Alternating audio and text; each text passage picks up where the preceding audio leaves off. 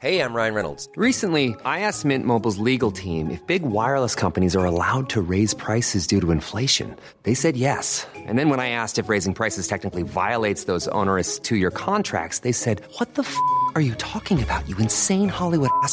So to recap, we're cutting the price of Mint Unlimited from $30 a month to just $15 a month. Give it a try at mintmobile.com/switch. $45 up front for 3 months plus taxes and fees. Promo rate for new customers for limited time. Unlimited more than 40 gigabytes per month. Slows full terms at mintmobile.com.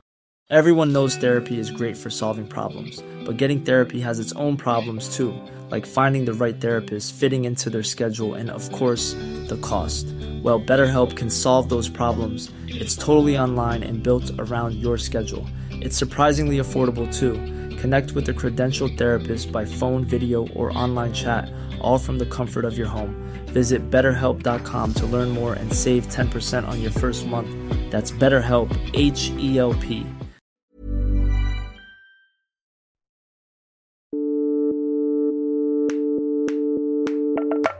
It went viral. It was everywhere. I don't even remember being like, there was a Muslim doing stand-up close to me, if they weren't even Arab.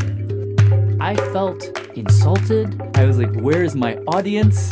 If not me, who? Why can't I do it? This is Al Empire, stories of exceptional Arabs around the world and their journey to the top.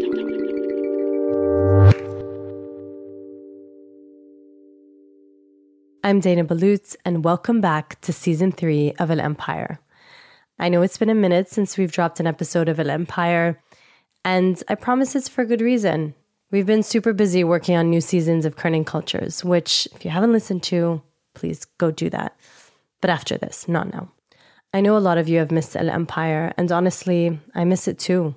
So we thought we might as well just come back and kind of say hi again and meet some amazing people that we have lined up for you. So let's get into it. We're kicking off the season with someone who is amazing. An icon, not just in Hollywood, but obviously for Arab Americans worldwide. He is none other than the amazing comedian Mohammed. Scan my travel document, huge exclamation point comes up. Please seek help from representative. Excuse me, ma'am, the check engine light just came on this damn thing. It's about to explode. I remember the first time I heard Mo, which I think is probably how many of us first heard about Mo. It was a clip of him doing a bit about being at the border authority. He's like, sir, this is not a passport. It's like, I speak English perfectly, ma'am. I don't know why you're talking to me this way. And I thought it was so funny. I think I watched that clip like at least 20 times. And people were sharing it on WhatsApp and sharing it by email. And then here we are today. Many years later, Mo has his own Netflix show and many others and is building an empire of his own. He's not just a comedian, but he's an actor, a writer, and a million other things. It's incredible to have witnessed his ascension from afar. So before we begin, we're going to take a step back and say if you've been living under a rock and don't know who Mohammed is, he's a Palestinian-American comedian. He spent his early years in Kuwait, but in October 1990, when Mo was 9, like many people, his family was forced to flee during the first Gulf War. And they moved to the US and ended up settling in none other than Houston, Texas. You might recognize Mo from the hit Hulu show Rami. He's also in the DC superhero film Black Adam, and he has several shows on Netflix. 2 of them are comedy specials that I highly recommend, The Vagabond from 2018 and Muhammad's in Texas from 2021. Both so funny, and his latest show, a series, is pretty incredible. Would you like to try some chocolate hummus? You say chocolate hummus? You just insulted my grandmother. Lo siento, I did not know that hummus was Mexican. The show is called Mo. It's on Netflix, just M-O. And it's a comedy drama loosely based on his own life as a Palestinian refugee growing up in Texas. I've never been to Palestine. I don't have citizenship there. I don't have citizenship here. I'm like a refugee free agent. I watched the whole thing in one sitting. I properly binged it. And so last year, I had the immense honor of interviewing Mo for the first time and for Al Empire. He was in a studio in Houston, and I was in LA. And my audio sadly sucks, and it's pretty terrible for this recording. And to be honest, my recorder ran out of battery, and I hate making excuses, but but I hope you can still kind of listen to it and enjoy it.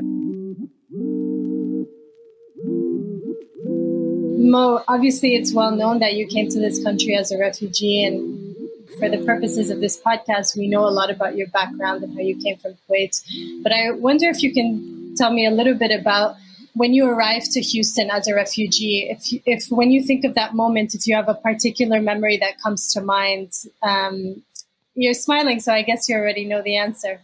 I mean, it's a lot, but I just remember just being fish out of water here. You know, I just remember that when we first got here, it was like 2 days before Halloween, and I've never heard about what Halloween was. Nobody even like told me like, oh, Halloween's coming, FYI, people are going to be dressed like psychopaths, you know, like nobody ever said anything. And then like 2 days later, everybody was just walking around like zombies and just looking crazy. And I was just mortified. I'm like, what the hell is going on? And it was a lot.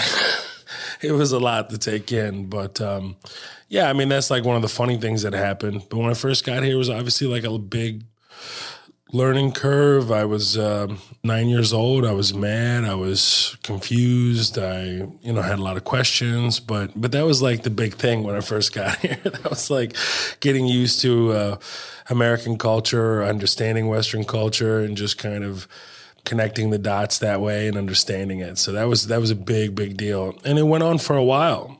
There was a lot of catching up to do. So I made a fool of myself a few times in school. It was just part of the process. There was a point where you stopped going to school, I read, and you kind of became a little bit of a rebel, and your teacher made a deal with you. Can you talk a little bit about that? Yeah, I was 14. It was right when my dad passed away, Allah yarhamu.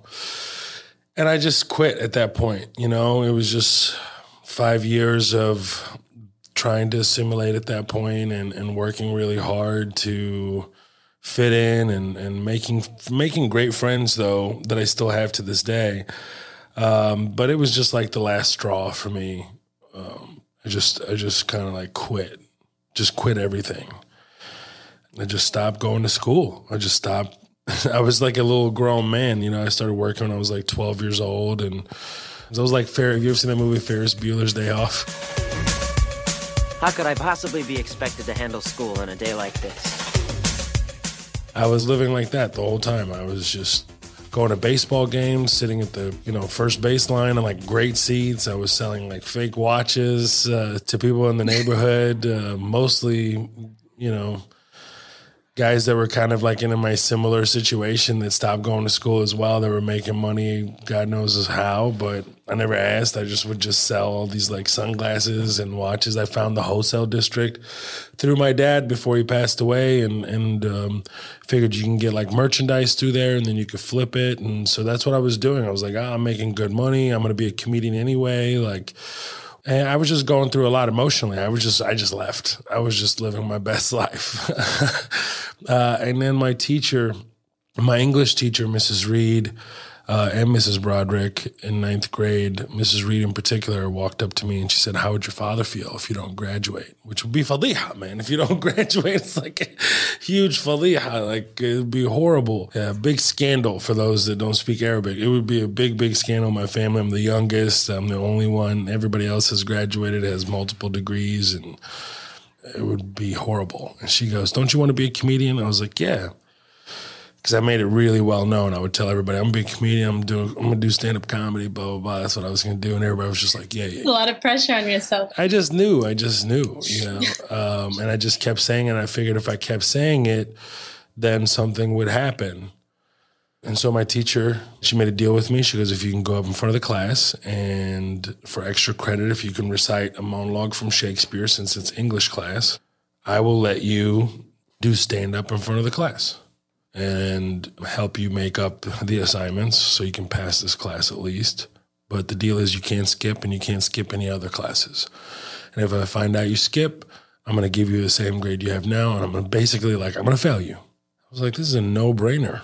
I just went up in front of the class, and I was like, can I just do this monologue from Hamlet right now? And she was just like, yeah. I was like, does it have to be like serious? Can I just make it funny in front of the class? She goes, yeah, go for it.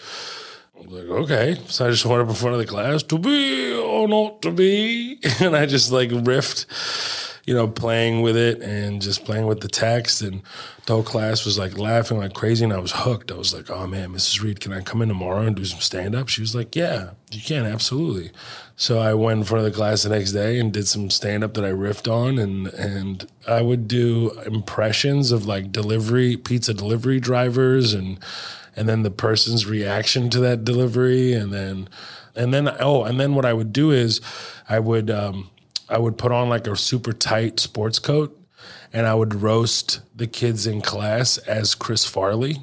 It killed and kids were laughing. And then I went on for a few weeks. And then my teacher took me to the theater arts department. Like, hey man, this kid's been doing like original stand up and all these accents and stuff. I think he belongs in theater.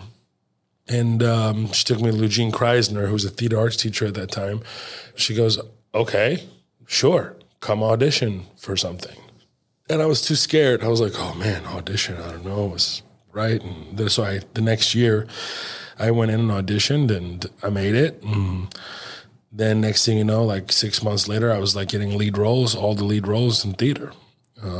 I was sneaking away and doing stand-up whenever I could. I was too young to get into the clubs. And they were like, well, your mom has to bring you or your parent has to bring you. I'm like, yeah, I'm going to tell my mom to bring me to a comedy club where there's like liquor everywhere and all kinds of stuff. Like my mom would never do that. All she hears is club. I'm like, my son's just going to be... That's what he's going to be. So it didn't work out. So my friend Nick, he was the one that would sneak me to the comedy clubs. When I was 17, he took me to the comedy club and he was like, Mo, are you ready? This is the first day of the rest of your life. And he was being corny, but funny, but also serious. But he was right. I have an 8-year-old nephew. He's like my own son, right? But his name happens to be Osama.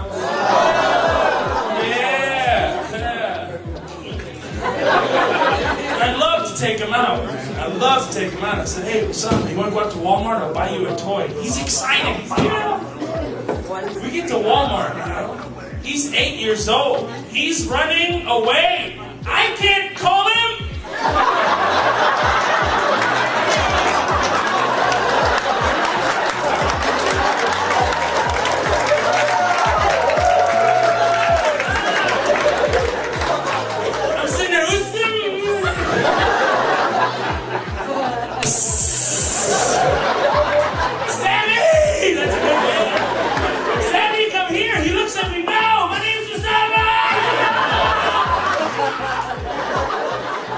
So that's how I got into the comedy club scene. I showed up to the Houston Funniest Person competition.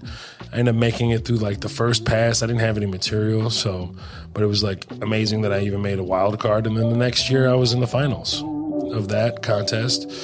And then I realized, comedians shouldn't be in competition with each other. They should be just outworking each other, just trying to get as many hours as you can on stage. And that's what I did. And comedians would just snatch me up. Headliners would just be like, hey, man, you want to come open for me? You want to come feature for me? And that lasted about maybe 6 months before they were like, okay, you need to go do your own thing now. You need to just go away. Because I was meant to be a headliner. That's what I am. I want to ask you, Mo, a lot of Arab Americans, I think, either choose, especially creatives, either lean into their Arabness or lean out of it and try and assimilate and try and just be like everyone else and go that route. You very much have chosen a route where you're leaning into your backgrounds, you're leaning into the fact that you're Arab American. And I wonder if that's a conscious decision or you were put in that box or how did you make that decision? Well, I was very conscious of it ever since I was a little kid. When I would show up to the comedy clubs and I realized, I'm the only one here. You know how hard that is? You know how much guts it takes to, travel the South by yourself in a car in these little hole in the walls to have all this, prejudice against you while you're doing that? It was extremely difficult. I get a lot of different reactions, man. I was working in Little Rock, Arkansas. Everything was going great. Yeah, that's right, baby. I'm on stage, everybody's laughing, having a good time. I say I'm an Arab American, the whole room gets quiet, and one guy in the back goes, oh, hell no. I don't even remember being like, there was a Muslim person around doing stand-up close to me, if they weren't even Arab. I was just like, wow. Well, if there's nobody else like me, might as well talk about the stuff that I know and the stuff that where I come from. Absolutely, I leaned into it. I think the people that don't lean into it are idiots, personally. I think they're trying to be something that they're not. And it's something like you're denying who you are. Where for me, it was always about just being authentic to myself and authentic to my heritage and where I come from. And I always knew that Hollywood needed to catch up, and whenever they catch up, I'll be here.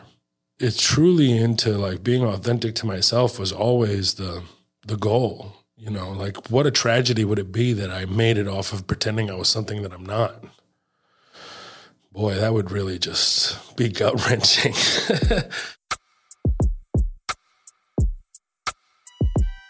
How have you influenced the culture? That is like the barometer of success to me. And the fact that people are using what you said on stage to either create a business out of, create TikToks, create videos, T-shirts or what have you, that tells you like, oh, I'm doing something very powerful here to where it's truly influencing culture. And that's what I'm thinking about. And that's what I view as like success. But when I released Muhammad in Texas, and then like a week later, my mom gets a WhatsApp video of me, and they don't even know that's my mom, crazy. Or if my aunt from our village of like 2,000 people forwards her a video of me of the encore, whoosh, boy, I've done something there. I got chills right now. Like that makes me emotional. It's like, man, the ride has been so heavy and so long that, man, it just makes me feel so good that I'm able to like put my stamp on things.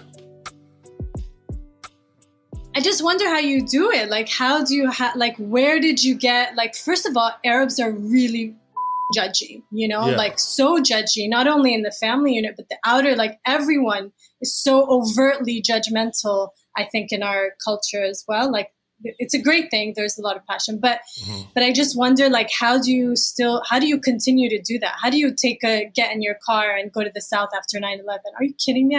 Like, that is nuts. Like, where did you get that from? I just really like knew in my core, this is what I'm supposed to be doing, you know, like, and the more people said that I couldn't do it, the more I had to do it. And that's it. And it sucks. And there was tears. There was like exhaustion. There's all of it. But I knew and nobody else did. And you have to be honest with yourself. Like some people get into business and I see it and they're like, they don't belong here. Like you stink. Like you're never going to get good. Or you don't really have the purpose to like be a stand-up comedian. You just want to be famous. You just want to be popular. You just want attention. You don't really love the art form. You're just doing stand-up so you can get an acting job. Where for me, it's like everything that I get outside of stand-up is to do this thing more, which is stand-up. So that's where it is. And so it just feels really good to be able to do these things and start telling these stories and to get into it. And we're just barely scratching the surface now. Like there is so much to come, inshallah. Like I'm very, very excited to put it all out there before I'm gone from this place.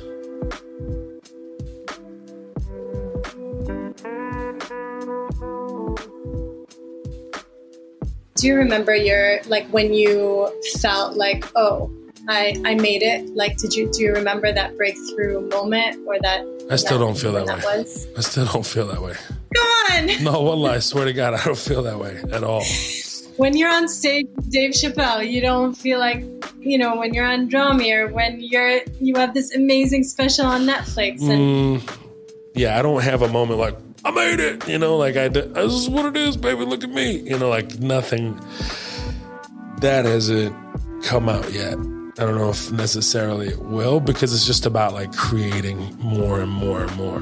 But definitely like having those moments where it's like Royal Albert Hall and it's you and Jon Stewart and Chappelle, like doing shows there, and, you know, like 4 nights or just touring Europe together, and you're just like, oh man, this is the stuff. Start clapping your hands right now. You know him from his Netflix special Vagabond. He also has a Netflix TV show about to come out called Mo. Give it up for my boy, Mo Amer. But please, I hope nobody watching this, I'm like, oh, he's full of shit. No, I do appreciate what I'm doing, and I think it's dope. And I think the moment where I felt like, oh man, like I'm really like, we are doing this, is when I pulled up on my motorcycle in full costume where I was filming Black Adam. It was like a cigarette in my mouth, hanging out, just I just pull up right to set. And it's this huge set, and there's The Rock in full costume, you know, he's The Rock. He looks spectacular in that damn thing. It's like the best costume ever. And the makeup artists are like, Mo, you look just so cool. I'm not going to lie. That was the coolest entrance ever. And I looked around, there's like this $300 million, movie. I'm just looking around like, you know what? Yeah, I think we made it. You know what I mean? Like that was probably one of those moments. But I'm always in my body too much, and I'm always like a chip on my shoulder type of dude, and I need to like snap out of that a little bit, I'm sure. And I think that's what it is. It's just like having this fight in you all the time. And it comes from being displaced, and it comes to landing in a place where most people don't understand, and having to fight through like so many, just grind through so much misunderstanding. And I think I always feel like, I got to do more. I need to go. Don't get comfortable. I think that's like the immigrant mentality. You got to outwork everybody, I mean, what's great about you also is that I think you have, even in your comedy, you have a lot of empathy. Like I remember the Netflix special where at the end you talk about your neighbor in Houston. When the hurricane came through, my neighbor, Scott, Redneck Scott, this guy is the best, okay? He's always prepared, so I'm never prepared because I know he's prepared. He's always like, yeah, I got generators. Hell yeah, I got generators. Yeah, Muhammad, I got you, baby, When I came through, he hooked me up, bro. I plugged into the side of his house and took that extension cord all the way across that cul-de-sac and plugged my in. And that's what it's about, bro. They're trying to separate us. But the fact is, Muhammad's in Texas get along with Redneck Scots all day. We talk about kind of the division in this country and trying to amplify empathy and kindness. And that's one of my other favorite things about you is that you are constantly trying to promote empathy.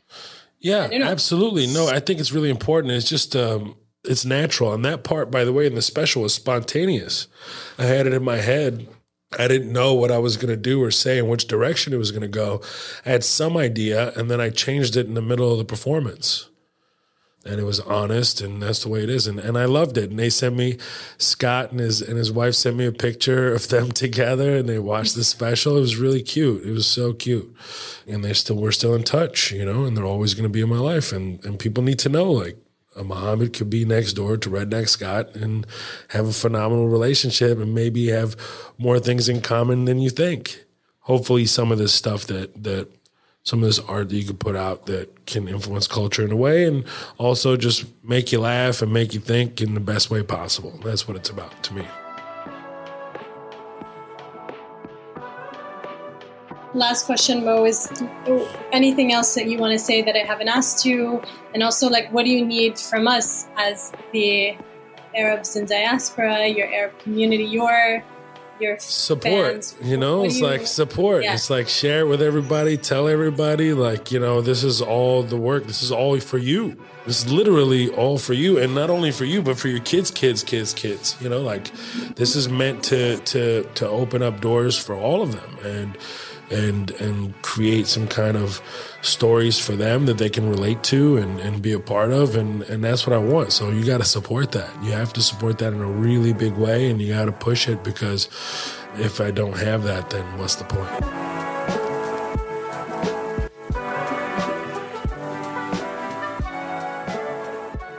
Mo did not have to take time out of his very busy schedule right before the show aired, and so I know that his press schedule was packed.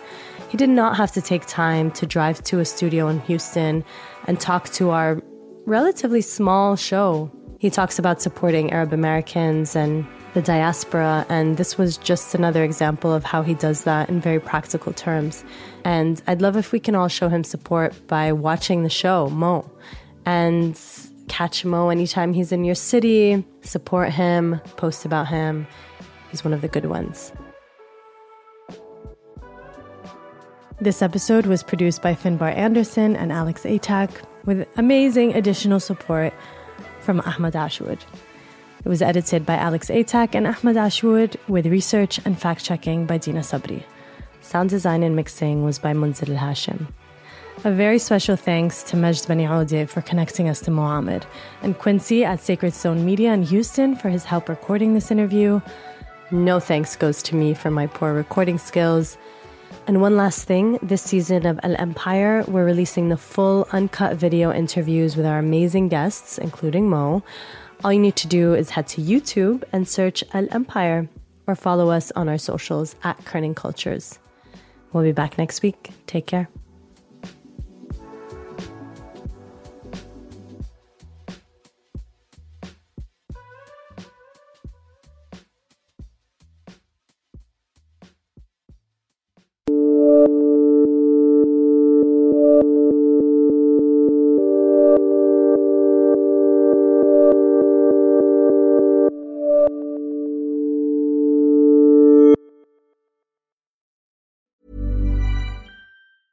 Hey, it's Paige DeSorbo from Giggly Squad. High quality fashion without the price tag. Say hello to Quince.